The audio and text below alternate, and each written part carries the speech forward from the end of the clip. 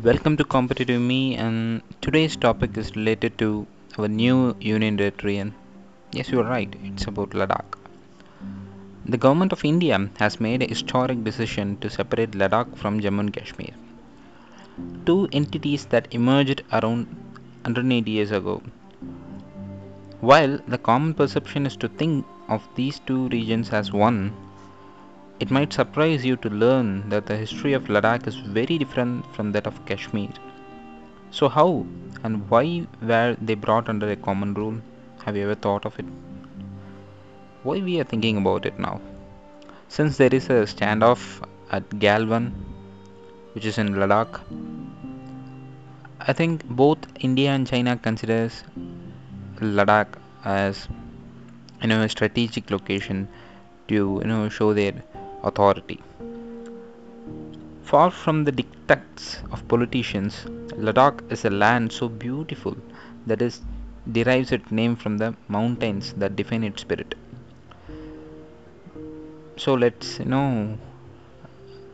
analyze the name of Ladakh. La. La means land of mountain passes. You may come across the word Nathula, some kind of you know pass in Sikkim.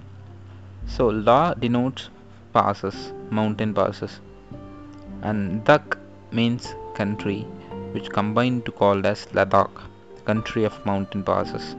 Isn't it great? Of course it is. For centuries, this harsh and arid but bewitching mountainous region was inhabited mainly by nomadic tribes such as Dardi people near Kargil and Tibeto-Mongolian nomads in areas such as Leh, Lahaul and Spiti. So when we talk about Ladakh, we need to know about the history of Ladakh. The first, you know, historical evidence of Ladakh ruler is when Kushana Emperor Kanishka ruled it during the time of 127 to 150 Christ era, that is after Christ. So we can tell us that Ladakh was once under the control of Kushana. Then this is in first century, right? First and second century. Then in 7th century, Chinese traveler Huan Sang in 1634, who visited Ladakh, described the perilous mountain passes and the paths in the region. For centuries, Ladakh faced the brunt of Tibetan invasions and eventually became a tributary of Tibet. Even Korean monk Heicho, who visited Ladakh in 1723, describes Ladakh as being under the suzerainty of Tibetans. The country is narrow and small, and the mountains and the valleys are very rugged. There are monasteries and monks, and the people faithfully venerate three jewels of Buddhism. Buddhism is the religion of Ladakh. Buddhism arrived in Ladakh in two phases.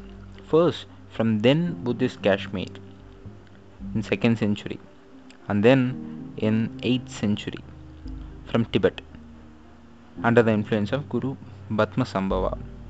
While the Buddhist Kashmir reverted back to Hinduism and then embraced Islam, Ladakh has always remained Buddhist. By 15th century, Ladakh had been divided into small kingdoms such as Basgo, Leh, Spiti, etc. In 1470, that is in 15th century, the king of Basgo, Lachen Bagan, defeated all the tiny kingdoms around them and united Ladakh into a single kingdom, and he established the Namgyal dynasty, which means victorious dynasty, which is victorious in ruling Ladakh till 19th century. And the king name is Lachan Bagan, who is the founder of Namgyal dynasty. From their capital in Leh, the Namgyal kings protected Ladakh from their expansionist neighbors, that is, the Tibetans in the east, the rulers of Kashmir in the west. While Lahaul and Spiti were lost to Rajas of Kullu, that is in Himachal Pradesh, in 17th century, The rest of kingdom remained fairly intact and independent till the rise of Maharaja Ranjit Singh of Punjab in the early 19th century. Maharaja Ranjit Singh had conquered numerous principalities in northwest India and established a unified and mighty Sikh empire.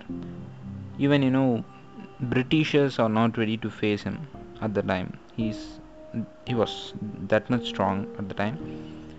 So the British remained neutral and they didn't oppose them. In 1808, Jammu was conquered from its Dogra Rajas, and by 1819, Kashmir too was annexed to the Sikh Empire.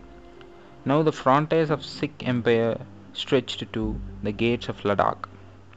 Meanwhile, the power of Namgyal dynasty had grown extremely weak.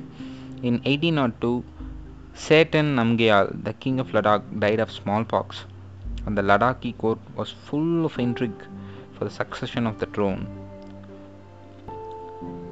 Throne is always a risky one.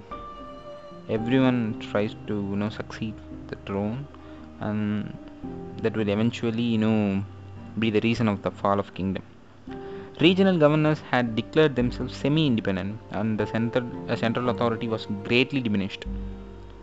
The local governor of you know some independent regions, the Raja of Timbus example, the Raja of Timbus approached Dogra governor of Kishtwar, which is the name of is a particular area in Kashmir, for help. The governor of Kishtwar at the time is none other than the general Zorawar Singh Kahluria. He was in power between, he was general between 1786 and 1841, his lifetime. Considered to be one of the greatest general in the Indian history. Originally from Kahlur in Himachal, he was so in the service of Raja Gulab Singh of Jammu, who is under Raja Ranjit Singh, right? Raja Ranjit Singh is in the top of the hierarchy, below Raja Gulab Singh, and Zorawar Singh, who is the governor of Kishtwar, is working under Gulab Singh. Gulab Singh went on to found the Dogra dynasty that ruled Jammu and Kashmir till 1947. Due to its strategic location controlling the trade routes from Tibet and the Xinjiang province of China to the rest of India, Ladakh was of great importance to Dogra and Sikhs. It's like a buffer state between India and China even at the time. Sikh Empire and China even at the time.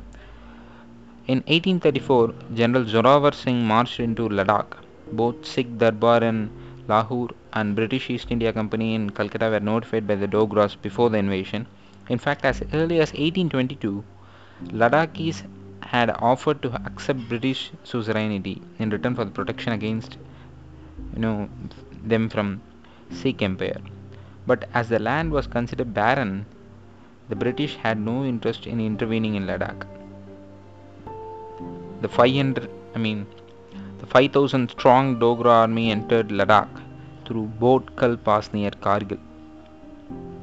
The local Ladakhi governor sent a desperate message to Leh, while his force of 200 men managed to block the enemy's path for 2 days before being slaughtered mercilessly. On 16th August 1834, the Ladakhi army was defeated in the Battle of Sanku, and they fled across Indus River. While retreating, they destroyed the bridge to delay the Dogra advance. But being a tactical genius, General Zorawar Singh got his men to cross the Indus River on inflated goat skins. Meanwhile, the Raja of Ladakh sent a desperate message to British for help. But Zorawar Singh and his men inflicted defeat after defeat on the Ladakhis. By April 1835, the king of Ladakh was forced to sue for peace.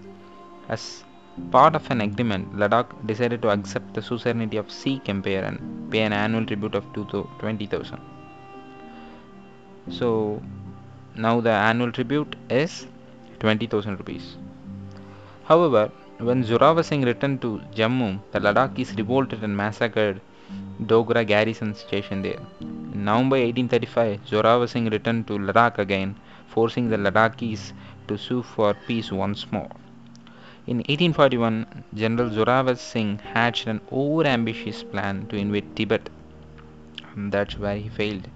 But his army was defeated, and the general lost his life. In the confusion that followed, Ladakhis tried to overthrow the Dogra yoke once more, this time with the help of Tibetans. However, tired of Tibetan intrigue, Raja Gulab Singh of Kashmir finally annexed Ladakh in 1841. The Namgyal ruler was given a small jaggir of Stoke outside Leh. Even you can see the palace, Stoke Palace, as a tourist spot now. When Anglo-Sikh War broke out in 1845, Raja Gulab Singh remained neutral. As a mark of gratitude, the British recognized him as Maharaj of Jammu and Kashmir, an area which included Ladakh according to Treaty of Amritsar.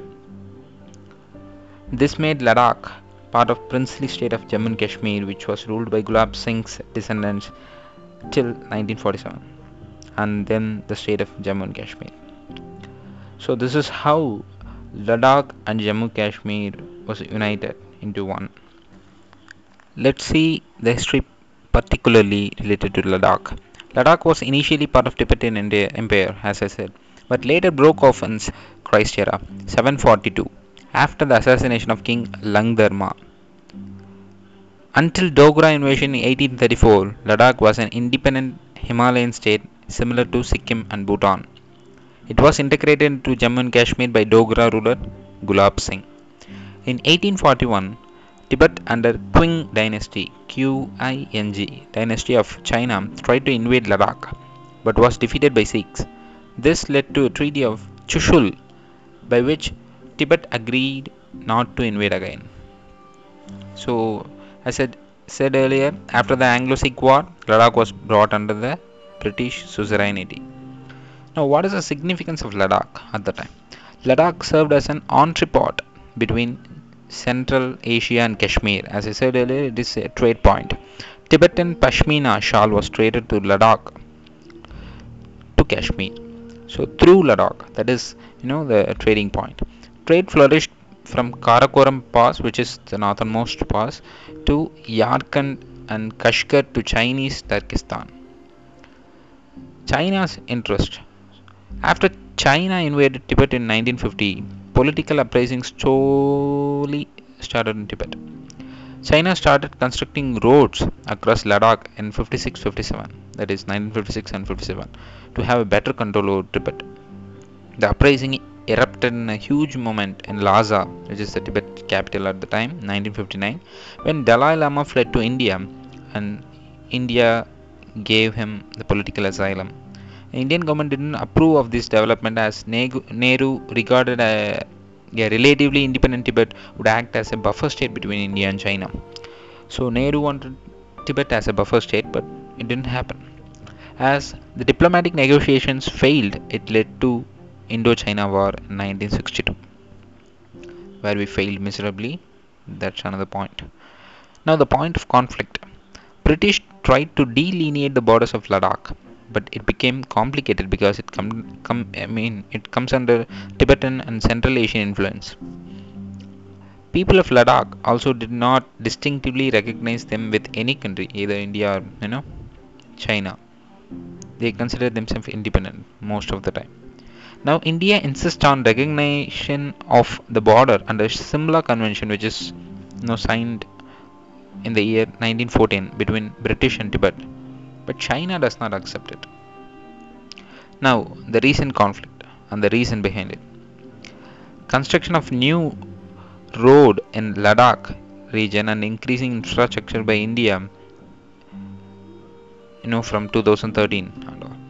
Removal of special status of Jammu and Kashmir and making Ladakh a union territory is viewed by China as an attempt by India to reassert its control over the entire state.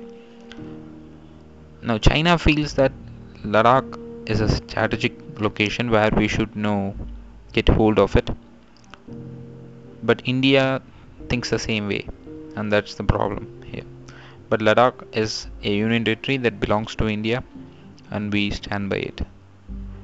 Thank you. Stay tuned.